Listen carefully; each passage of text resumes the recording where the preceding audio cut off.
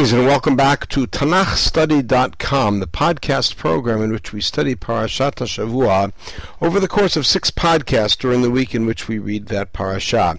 My name is Yitzchak Shalom, and I'm delighted to be studying the second half of Sefer Shemot with you. And this week we are reading Parashat Teruma. A couple of prefatory notes about Teruma, and then we're going to go out of our normal circle and style before actually getting into the text.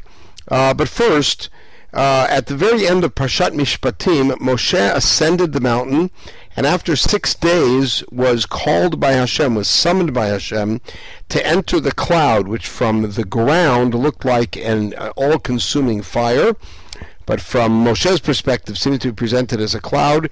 He walked into the cloud, and remember, he had been summoned up to get HaTorah v'HaMitzvah, to get the commands. He'd been given many commands in the cloud at the foot of the mountain, which make up the bulk of Parshat Mishpatim, and he then came out and transmitted them to the people both orally and then wrote them down. And now he's coming in to get other commands. And as we will find, all of the commands that he's given inside the cloud up on top are commands relating to the construction of the Mishkan and its appurtenances, which is going to take the focus of Parshat Teruma, all of Parshat Tetzaveh, and the first section of Parshat Ki Tisa until Moshe comes down and leaves the cloud. So these are those commands relating to the construction of the Mishkan, and that'll be our focus here. And the division of Parshat Teruma, as we had in Parshat Mishpatim, is a rather easy one to make, because it's sectioned off. Mishpatim, we had to ourselves determine which sections and how to break it. Teruma, there's a certain pre-division.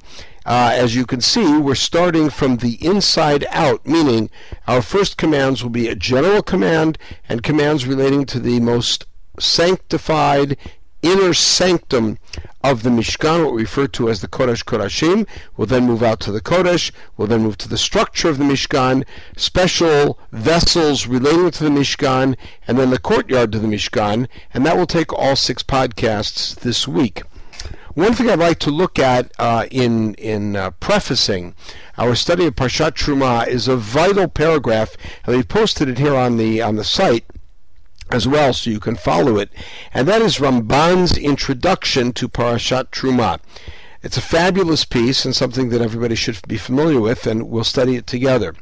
One note is something that we referred to in our opening podcast in Parshat Yitro, was the issue of Yesh Mukdam U'Meuchar B'Torah, or Ein Mukdam U'Meuchar B'Torah. Something that's discussed in the Midrash Halacha, it's discussed in the Gemara, in Masachet Pesachim, and referenced in several other places in the Gemara. And the question is whether or not the Torah follows a chronologically true sequence or not.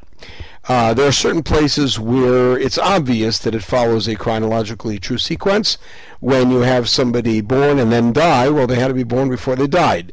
And when the Torah uses words like Vayhi acharei hadvarim ha'ele, and it was after these matters, clearly event B took place after event A. When things are clearly cause and effect related. So the effect happened after the cause. Then there are certain places in the Torah where you just cannot defend the position of chronological sequencing, because, for instance, in the beginning of Sefer Bamidbar, the date given is the beginning of the 2nd month of the 2nd year, and in Perek Tet, it's the beginning of the 1st month of the 2nd year. And there we all have to agree that those things are presented not in the accurate order. However, what happens when we have separate segments that are presented and there is no date given, there's no textual clue as to sequencing? Do we say, well, they must have been presented in order or not? And that was a big part of the discussion around Yitro. That discussion really reaches its climactic dispute right around the issue of Parshat Teruma, because Parshat Teruma introduces, as I said, the construction of the Mishkan. And in much of Midrashic and Rabbinic thinking, the Mishkan is an antidote to the Chet HaEgel, the sin relating to the golden calf. All of the gold that's used in the Mishkan seems to be a way of purifying the gold that was used for the Egel, and many other associations that are made between the sin of the Egel and the tikkun, as it were, the repair, accomplished by the Mishkan. And that fits the approach that Ein Mukdam Muchar B'Torah, that the Torah is not in chronological sequence, because after all, we're only told about the Egel in chapter 32, and here we are in chapter 25. However, Ramban, who is the champion of the position that Yesh Mukdam Muchar B'Torah, and the Torah, unless indicating explicitly otherwise, follows chronological sequence, sees the Mishkan as something very different than a response to the Egel. So we'll take a look together at Ramban's introduction to this parasha. He says as follows: Ka'asher diber Hashem im Yisrael panim b'fanim aseret hadibrot. When Hashem spoke to Yisrael face to face, and He gave them the 10 utterances, וציווה אותם על ידי משה קצת מצוות שהן כמו אבות למצוותיה של תורה, and then He commanded through Moshe some of the mitzvot which are like super categories to the mitzvot of the Torah, כאשר הנהיגו רבותינו עם הגרים שבאים להתייחד. And parenthetically, that is our tradition, and the sugya and the 4th parak of Yevamot details it, that's how we train gerim. We give them general categories and a few examples of the mitzvot when they're about to convert. Yisrael kiblu aleim lasot kol ma shetzavem al yedo shel Moshe. And Yisrael accepted that they would do everything that Hashem commanded them through Moshe. V'charat imahem brit al kol zeh. And He made a covenant about that, and that's what we read at the end of Mishpatim. So from this point on, they are His nation, He is their God. As we read in Parshat Yitro, if you listen to my voice, then you will be a treasure to me from among the nations. And indeed, that's what they did, and so by accepting it, they became His nation. ואמר ואתם תהיו לי ממלכת כהנים וגוי קדוש והנה הם קדושים ראויים שיהיה בהם מקדש להשרות שכינתו ביניהם. So since they are holy, it's appropriate that they should have a holy place where His presence can rest ביניהם, among them. ולכן ציווה תחילה על דבר המשכן. Therefore the first command that He gave here, meaning He first gave us Aseret HaDibrot. Then in Mishpatim, it's like super categories for a lot of things. And we spoke about that in the podcast in Mishpatim, about how there are brief sketches and hints to particular mitzvot like Shemitah that later on in other parts of the Torah are given much fuller treatment. Afterwards, we have that relationship. So the next thing to do is to create a place where He rests among us. So that He should have a house among them which is sanctified for His name. And that's where He will meet with Moshe and command Bnei Israel. And indeed, that's how we'll read about that in this podcast. That's the function of the holiest place, the Kodesh Kodashim, be the place of meeting between Hashem and Moshe to continue giving mitzvot. והנה עיקר החפץ במשכן הוא מקום מנוחת השכינה, שהוא אהרון. He says the main purpose of the Mishkan is to create a place for the Shekhinah to rest, and that is the Aron, the first thing we're going to hear about built. As we'll read, that I will meet with you there, and I will speak to you from above the kaporet, the cover over the Mishkan, over the Aron. Therefore, the Aron and Kaporet are the first things that are described because they are the most significant and most elevated things. What are the next things we'll hear about, which will be in the next podcast? The table and the lampstand, Shem Kelim Kamohu, that are also vessels. And the table and the lampstand indicate this idea of a dwelling place, that's the reason they're made. But when Moshe commanded Bnei Israel what to build, he'd start in the opposite order. He started with the tent and the cover. That's the order that Betzalel built it in, because that should actually come first in action. And when we get to Parshat Vayakel, we'll discuss the famous Gemara about Betzalel's name. V'sod HaMishkan hu. The secret of the Mishkan is Sheyeh Kavona Sheshachan al Har Sinai Shochen alav B'nistar, that the glory of God that rested on Har Sinai should be now resting here in a private, intimate way. U'kamoshen Amar Sham Vayishkon Kvod Adonai al Har Sinai. it says at the end of Mishpatim that Hashem's presence rested on, Hashem's glory rested on Har Sinai. In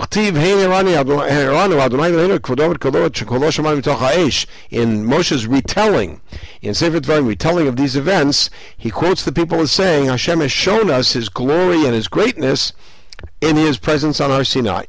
That's the same thing it says about the Mishkan.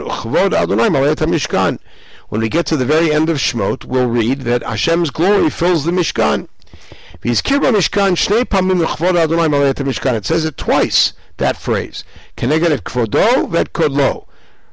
to His kavod and His greatness that Bnei Yisrael saw at Har Sinai.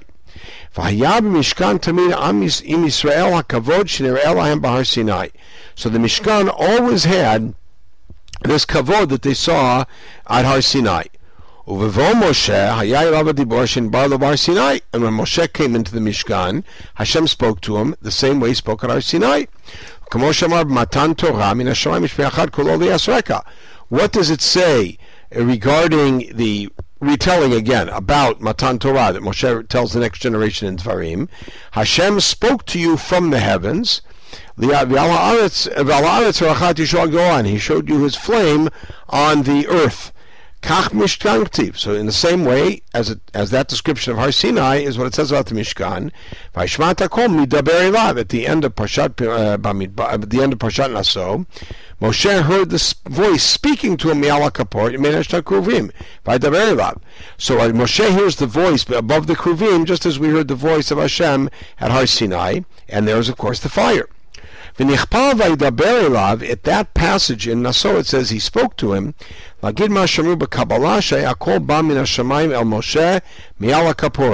mystical tradition was that the voice came from heaven to Moshe from right above the kaporet.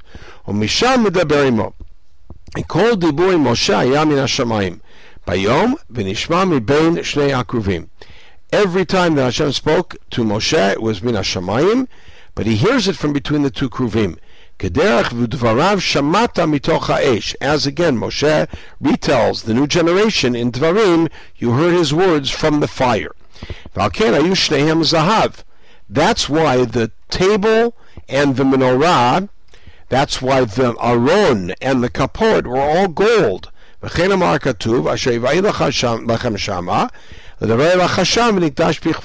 will speak to you, I will meet with you there, I will speak to you, and it will become sanctified. It'll be a place set aside for speaking, and it'll be sanctified with God's presence. The gold that's mentioned is representative of the fire. You know, if you have something that's pure gold and you hold a flame to it, it looks like lightning all over the place. So if somebody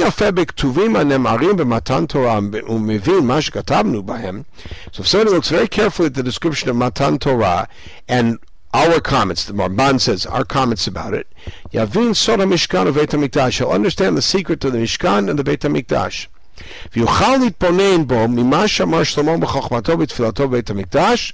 And he'll understand it if he thinks about what Shlomo said in his wisdom, in his tefillah, when dedicating the Beit HaMikdash. Malachim Aleph, Parak Chet, a very long parak, beautiful tefillah, the dedication of the Beit HaMikdash. Adonai Elohei Yisrael. That's how he addresses God. B'Har Sinai vayuot Elohei Yisrael. At Har Sinai they saw Elohei Yisrael. V'osisham lefaresh Adonai linyan shoramaznu shel lamala ki Elohei Yisrael yoshev hakruvim. That Hashem is the one who's called Yoshev HaKruvim, the one who sits above the Kruvim. The Kruvim, of course, are on top of the Aron. A quote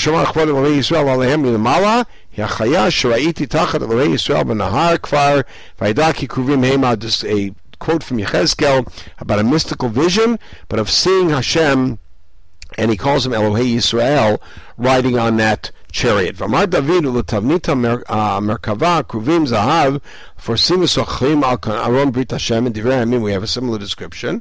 V'chein yazkir tamid Beit HaMikdash l'shem Hashem. That Beit HaMikdash is always l'shem Hashem. L'shimcha. It's always l'shem Hashem. And in Re'eh we always see at the place where Hashem will make His name rest. V'yom b'chol pam pam v'yata tishma hashamayim, that you will hear in heavens. V'dat rachamim. The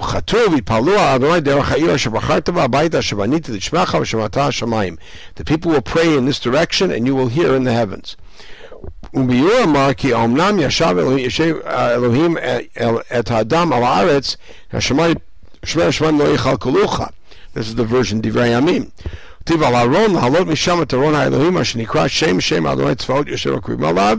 הימים להעלות משם את ארון האלוהים אדוני יושב הקרובים שנקרא שם כי השם יושב הקרובים.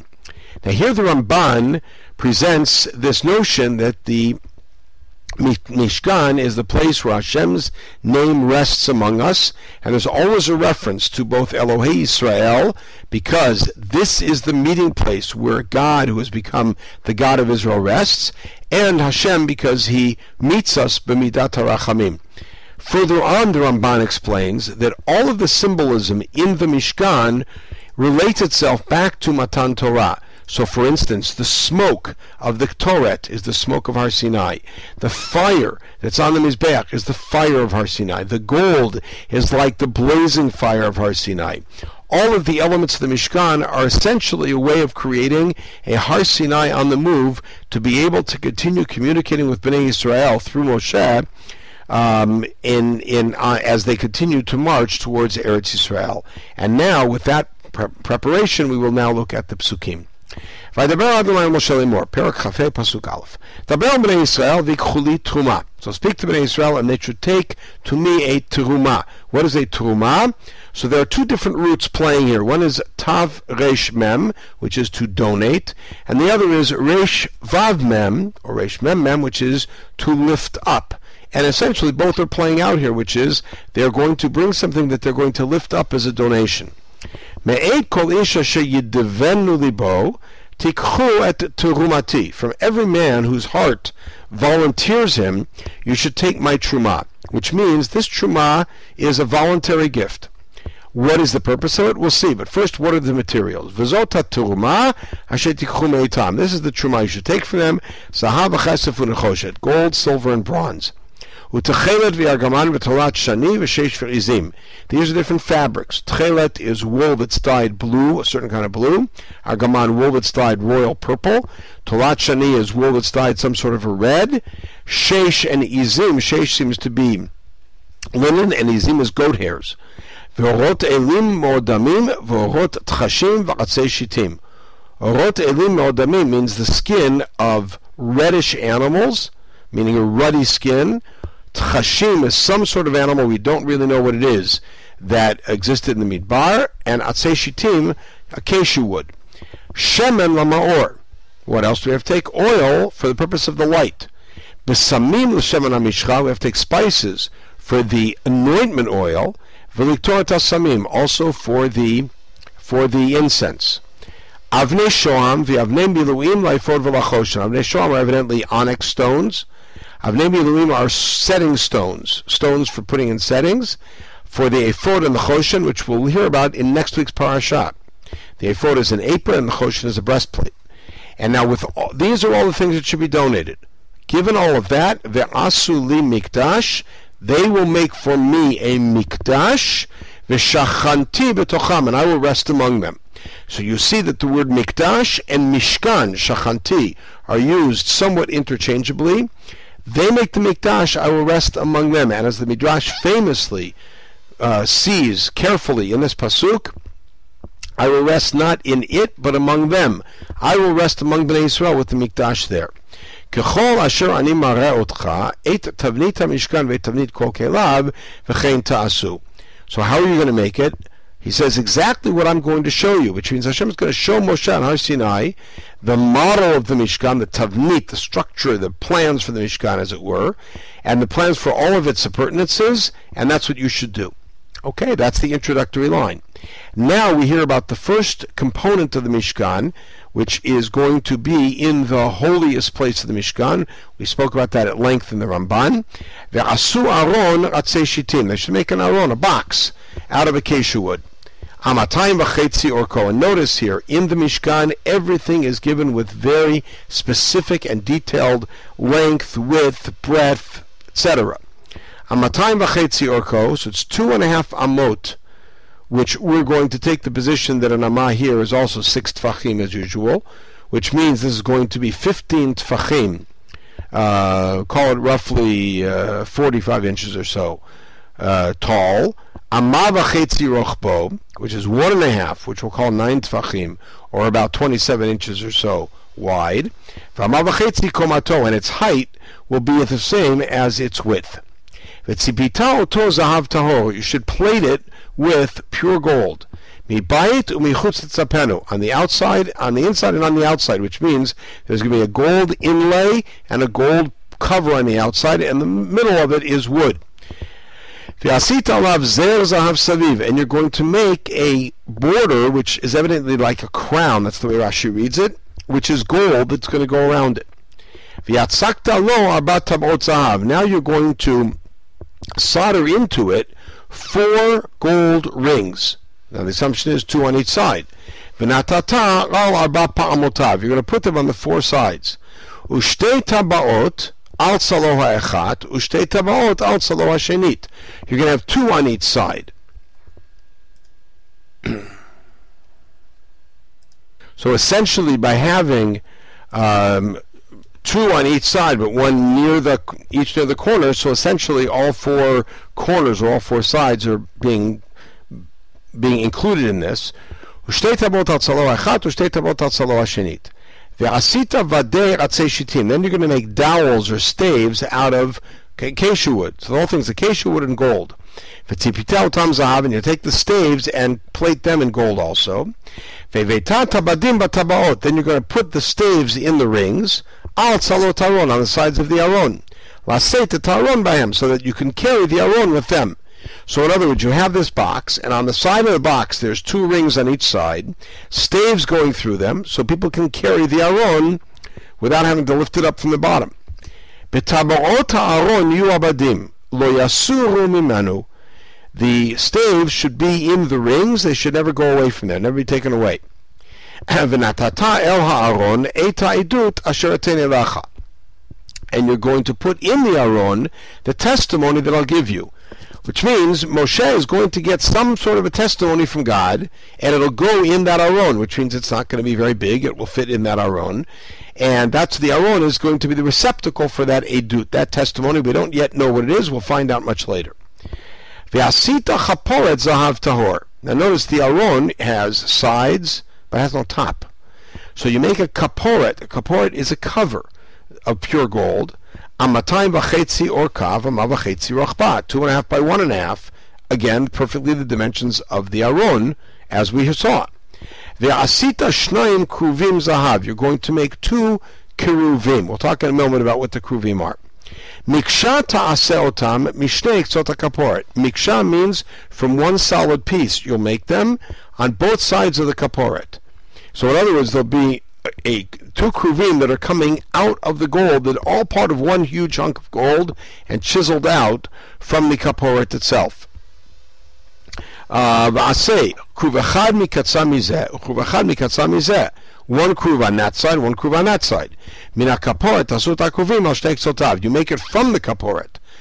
You will fashion the kruvim on its 2 sides, which means again that the kaporet gold is actually a much bigger and taller piece of gold, and you're going to carve out of it the kruvim, so it'll all be one original piece of gold.